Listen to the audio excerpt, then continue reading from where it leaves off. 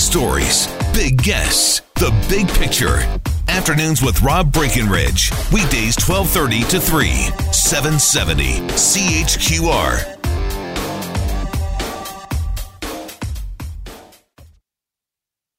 Did you order the code red? I did the job. Did you order the code red? Right, I did. Well, I mean, this is a serious issue. I don't know why.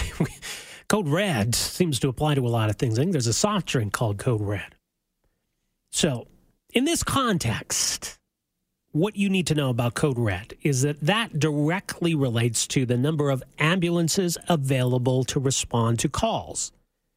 And you wouldn't think that it would be so easy for us to basically run out of ambulances, but that's what happened yesterday. Now, there were a lot of accidents yesterday, as we know. It was snowing and snowing a lot, and messy roads lead to accidents. We know that. But in fact, EMS within the Calgary zone had responded to so many calls yesterday morning, it got to the point where there were no more ambulances available to respond to calls. So officials called that code red for about 25 minutes between 9:40 and 10:05 a.m. So how does it get to that point? What do we do when that happens? Are there ambulances that come from other jurisdictions? Do people just have to wait it out? Because that could be a potentially dangerous situation. And what can be done to alleviate that? I mean, we don't want to have way too many ambulances. So what's reasonable for jurisdiction like Calgary? Well, joining us to talk more about it, pleased to welcome to the program Mike Parker. He's president of the Health Sciences Association of Alberta. Mike, thanks for joining us here. Hey, thank you, Rob. How often does this happen that we have to call a code red? It's when you look at the stats, Rob, it's interesting because what you find is that the code reds are happening on a daily basis. Maybe it's just a couple of seconds in a morning period. But what's more important to understand here is in a population like Calgary where there's 1 million people living, this morning at 9:30, your city hit a single unit availability. So one ambulance was available for the entire city of Calgary. So code reds is one part of the conversation. Love the intro, by the way. But when you look at how this system is being managed, one unit sitting somewhere in Calgary is just as horrifying in my eyes as a code red. There's not enough resources on the front lines. To make a comment about too many ambulances, well, I'd be concerned with that one because what we have, again, on a daily basis is nobody available to respond to your 911 call. On a daily basis? Correct. When the employer will use comments like, there's always a truck available to respond to your event, what you need to ask then is, where is that truck coming from and how many thousands of people have been left in the rural communities with no coverage while they send more units into the city where they are under-resourced and working to the maximum of their abilities. Is that what often happens in Calgary? Then we got to call ambulances from surrounding areas? It happens on a daily basis in Calgary that they call ambulances out from surrounding areas. That's how they can make the statement that there's always a truck responding to a call. They never tell you where it's coming from or how long it's going to take to get there. Right. And so there's jurisdictions to the north, the south, the east, the west. They could come from any of those. They can come from anywhere. They can move our folks that are doing transfers, critical transfers across the city. They move them over, or they'll move a rural communities unit into the city to help cover, or those communities are already in the city trying to get back to their community, and they get picked up for additional trips.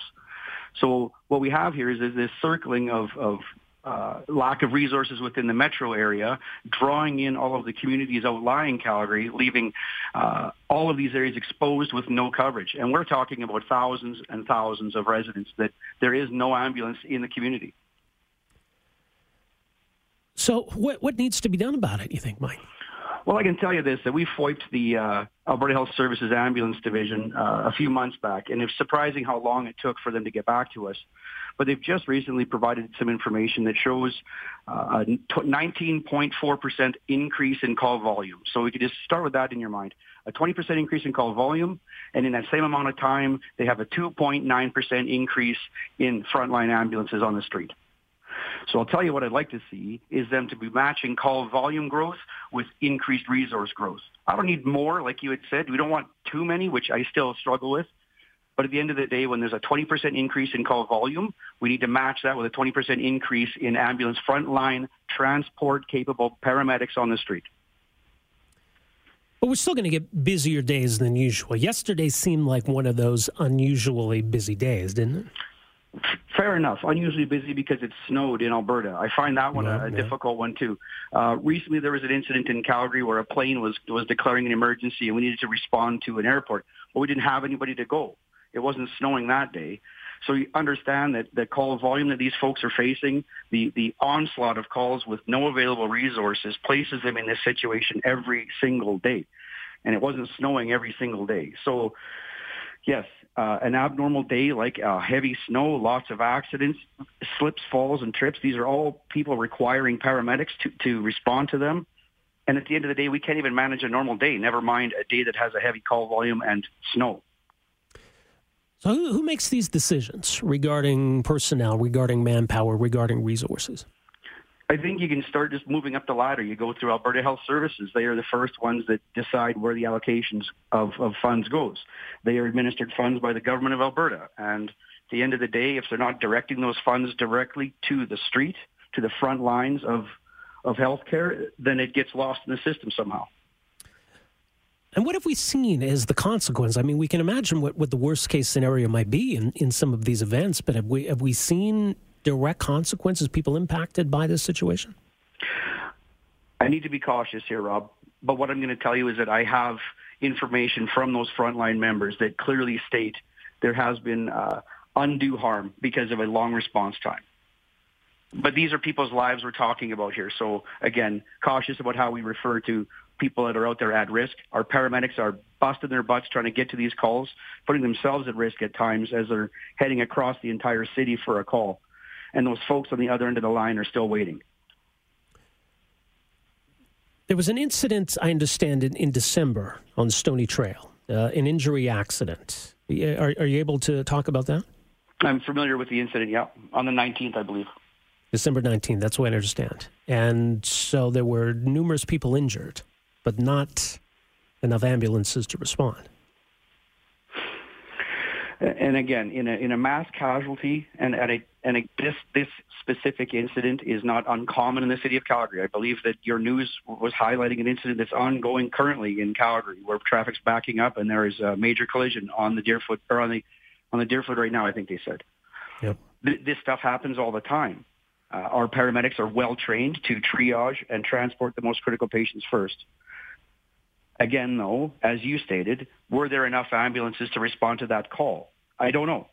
In a mass casualty, we respond all available resources to try and deal with the incident. Well, when there's none to go, there's none to go. Are there expectations in terms of response times? Thresholds? Sure. There's numbers that they've thrown around forever. It used to be that you needed an ambulance in 6 minutes. Then they moved it to 8 when we couldn't hit 6. Then they moved it to 10 when we couldn't hit 8. So these things are a moving target that is hard for us as a union to pin them down on. What we also need to talk about here is what does that do to the crews responding on a daily basis when their workload has gone to every minute of that day is spent either responding to calls or transporting patients to hospitals, and there is not one free moment of time where they can finish their personal issues like having lunch or using a restroom. This is what they're facing every single day now. And there is no breathing room left in this system. So more ambulances would be first place to start, you think? I don't think. I know. I know that when you have a call resource increase by 19%, and a service increase of 2.9%, these guys have nothing left to give. And until we have a good look at what they've done to the system, by not maintaining those service levels and by challenging these workers with all of these impacts on their mental health, their physical health, it's probably cheaper anyway if you looked at all of these other factors to just get more trucks on the road. So for every ambulance we add, what do we have to add in terms of staffing? Each ambulance has 2 members on it. They run 24 hours a day, 7 days a week. So that's a minimum of 8 people you need per ambulance. And how many more ambulances does Calgary need? In Calgary, I don't have so the FOIP information has just come in. We are just working through that now, and I'll be doing a press release on the 20th, and I'll be able to give you guys a lot more information then. Okay. Yeah, well, we'll follow up on this, Mike. Appreciate you making some time for us here this afternoon. Rob, thanks for the call. And for all those out there, be safe. Yeah, absolutely. Thanks, Mike. There you go. Mike Parker, president of the Health Sciences Association of Alberta, representing EMS workers. So they see it as a manpower issue.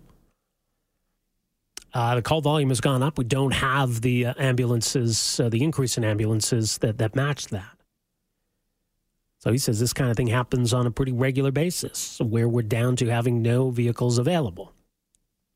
And even though we say we have vehicles available, those are vehicles that are coming from outside of Calgary, that are A, going to take a long time to get where they need to go, and then B, leave these other communities kind of in the lurch.